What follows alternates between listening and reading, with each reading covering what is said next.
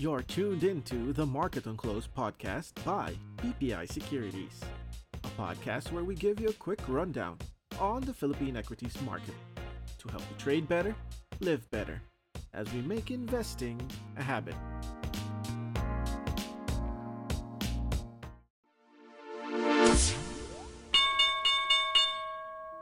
Happy weekend! Rico here from BPI Trade with our weekly Market on Close episode. So the local benchmark, or the PSEI, managed to close the week in the green for the second straight week to close at 6,222. This is over 41 points up from September 1's close, or up by 0.68% week on week. Year to date, the PSEI still stays in the red, though down by 5.25%. Foreigners continue to sell their positions in the market after registering 3.6 billion in outflow for the week. For the month, we are now at 9.28 billion pesos net outflow, while for the year, this has ballooned to over 24 billion pesos in net foreign selling. Value of shares traded through the exchange reached 26.2 billion pesos, to bring daily average to 5.25 billion a day. Excluding block sales, average value turnover was at 4.84 billion pesos. Of the 6 sub-indices, only the financial sector was in the red, which was down by 2.36%. Leading the gainers were the services, holding firms, and the industrial indices, which were up by 2.04%, 1.97%, and 0.91% respectively. The broader all-shares index also managed to record gains this week, up by 55 basis points, but still down by 2.94% for the year. The local peso closed out the week a little higher, at 56.63 against the US dollar.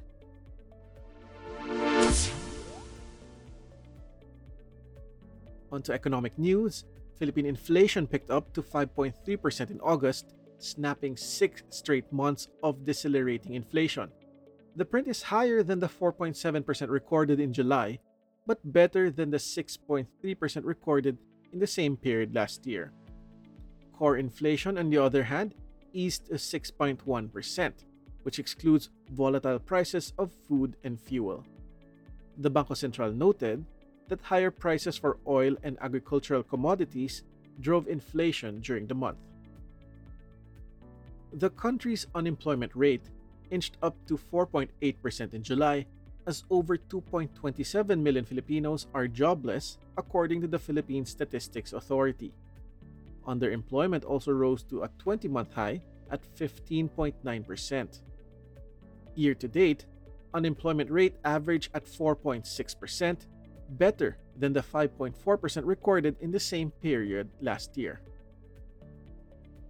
The dollar reserves in the Philippines stays below the $100 billion mark as of end August at $99.8 billion, as the national government paid some of its foreign debt obligations and the value of the Bangko Sentral's gold holdings fell. The figure is 14 basis points lower than the $99.95 billion recorded at the end of July. Year on year, though, this is 2.4% higher than the 97.44 billion recorded in the same month last year. The reserves were enough to cover 5.9 times the country's short-term external debt and is equivalent to 7.4 months' worth of imports of goods and payments of services and primary income. On the sidelines of the 43rd ASEAN Summit in Jakarta, President Marcos said that the Philippines and South Korea have signed a free trade agreement, as his government seeks to further liberalize the economy in the face of supply chain disruptions.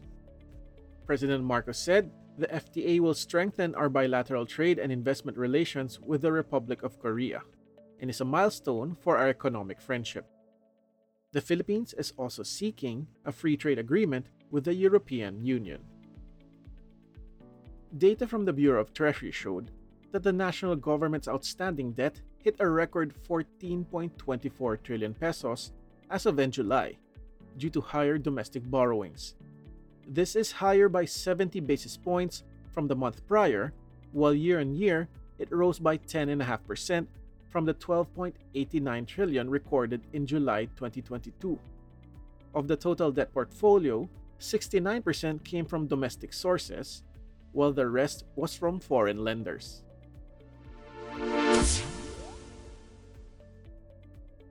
Listed energy firm ACEN got board approval to invest in a 335 megawatt onshore wind power project after its subsidiary won in a government auction for renewable energy capacity. ACEN's Giga A6 was awarded by the Energy Department in its green energy auction for its Isla Wind Power project located in the provinces of Laguna and Quezon, with an offered capacity of 230 megawatts for 5.79 pesos per kilowatt hour. Generica Drugstore, which is under AC Health, is looking at expanding its store network to 1,000 by 2025, from its current network of 750 outlets. The company targets to expand in the Visayas and Mindanao region as they see a need in these areas.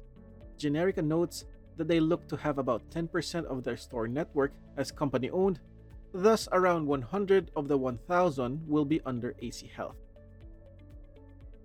Also from the Ayala Group, listed property developer Ayala Land has appointed Ana Maria Margarita, or Me&D, as its new president and CEO after the retirement of Bernard Vincent D, effective October 1. Bernard D will become a senior advisor to ALI chairman Jaime Augusto Zobel de Ayala starting October. Listed internet service provider Converge ICT Solutions said that it is seeing sustained growth in its enterprise business after expanding into new areas and launching products and services to local businesses. Converge said that its unit Converge Business saw revenue growing by 26% to 2.5 billion pesos in the first half of the year, supported by its expansion efforts.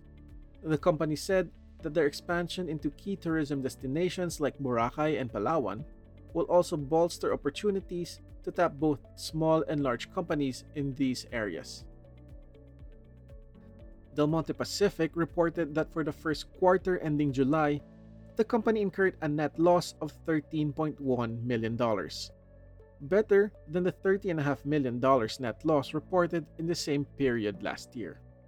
Del Monte's sales rose by 13% to $516.7 million on the back of higher sales in the US and of fresh pineapple. Its United States unit generated sales of over $356 million, which accounts for 69% of the group's turnover. It also saw improved market share positions across the packaged vegetables, fruits, tomatoes, and fruit cup segments. The Figaro Coffee Group's Angel's Pizza is eyeing to open more branches across the country, after it opened 9 new branches across Luzon and the Visayas in recent months. Angel's Pizza currently has around 100 outlets across the country after it was established in 2009. Listed iPeople Incorporated has secured approval from the SEC for the planned merger of its 2 subsidiary schools, the National Teachers College or NTC, and Affordable Private Education Center or APEC schools. IPO said that NTC will become the surviving corporation, which was established in 1928 to offer collegiate programs devoted to teacher education. IPO is an education company under Ayala Corp and House of Investments, with a 33.5% and 51% share respectively. Quick service food provider Jollibee has completed the acquisition of the majority stake in the Jollibee brand's master franchisee in Hong Kong. GFC said that its Singapore-based unit Golden Plate finalized the deal to acquire 60% of master franchisee Mecco Holdings for $16.08 million. The remaining 40% of Mecco's shares will still be owned by the franchisee's shareholders. State Pension Fund GSIS said it plans to remain a shareholder of Metro Pacific Investments even after the completion of MPI's voluntary delisting. GSIS has acquired over 3.4 billion shares in MPI, equivalent to 12% of its total issued and outstanding listed shares, which are now deemed non-public shares. The Pangilinan-led holding firm also disclosed that it is considering cable car systems for tourism and urban transport, while proposing to operate a metro rail transit system but declining a project to upgrade an international airport. Manuel V. Pangilinan said that MPI is forging a partnership with Malaysia infra firm Harta Suma as they are considering cable car systems in places like Tagaytay, Baguio, and Antipolo. Their partnership also involves the refurbishment of existing cars used by the LRT-1 line. Philippine Infradev Holdings said the alignment of the planned $3.7 billion Makati City subway is no longer feasible, after the recent decision of the Supreme Court mandating some areas covered by the project to be under Taguig City's jurisdiction. Philippine Infradev said that it sent an intent notice to the Makati City government to propose discussions after the change in law with the SC decision. The 10-kilometer project, which has 10 stations, were projected to be fully operational by 2025. Listed home improvement retailer Wilcon Depot expects sales to grow in the Burr months as it foresees seasonal heightened consumer spending. Wilcon COO Rosemary Ong said that they expect Filipinos to do soft renovations in their homes in the coming months, but also noted that though the shift in consumer spending had been a concern, the company expects a return to normalcy.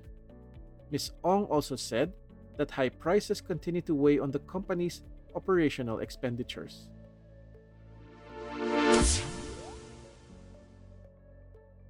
And this is your market calendar for next week. On Monday, September 11, we have cash dividend ex-dates for All Day Mart's common shares, Asia United Bank common shares, and BDO Unibank common shares. On Tuesday, September 12, we have the release of Australia's Westpac Consumer Confidence Change for September, Australia's NAB Business Confidence for August, the UK's unemployment rate for July, and India's inflation rate for August. On Wednesday, September 13, we have dividend ex-dates for Petron's preferred shares Series 4A, 4B, and 4C, and the release of the UK's GDP month-on-month for July and the US inflation rate for August. On Thursday, September 14, we have the ECB's interest rate decision and the release of the US retail sales for August. While on Friday, September 15, we have the release of the US Michigan consumer sentiment for September and China's industrial production for August.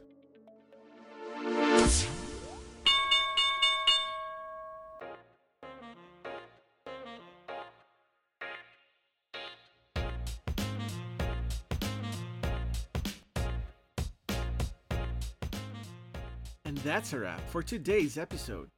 For more insights and trading ideas, log on to your BPI Trade accounts or open an account today at bpitrade.com.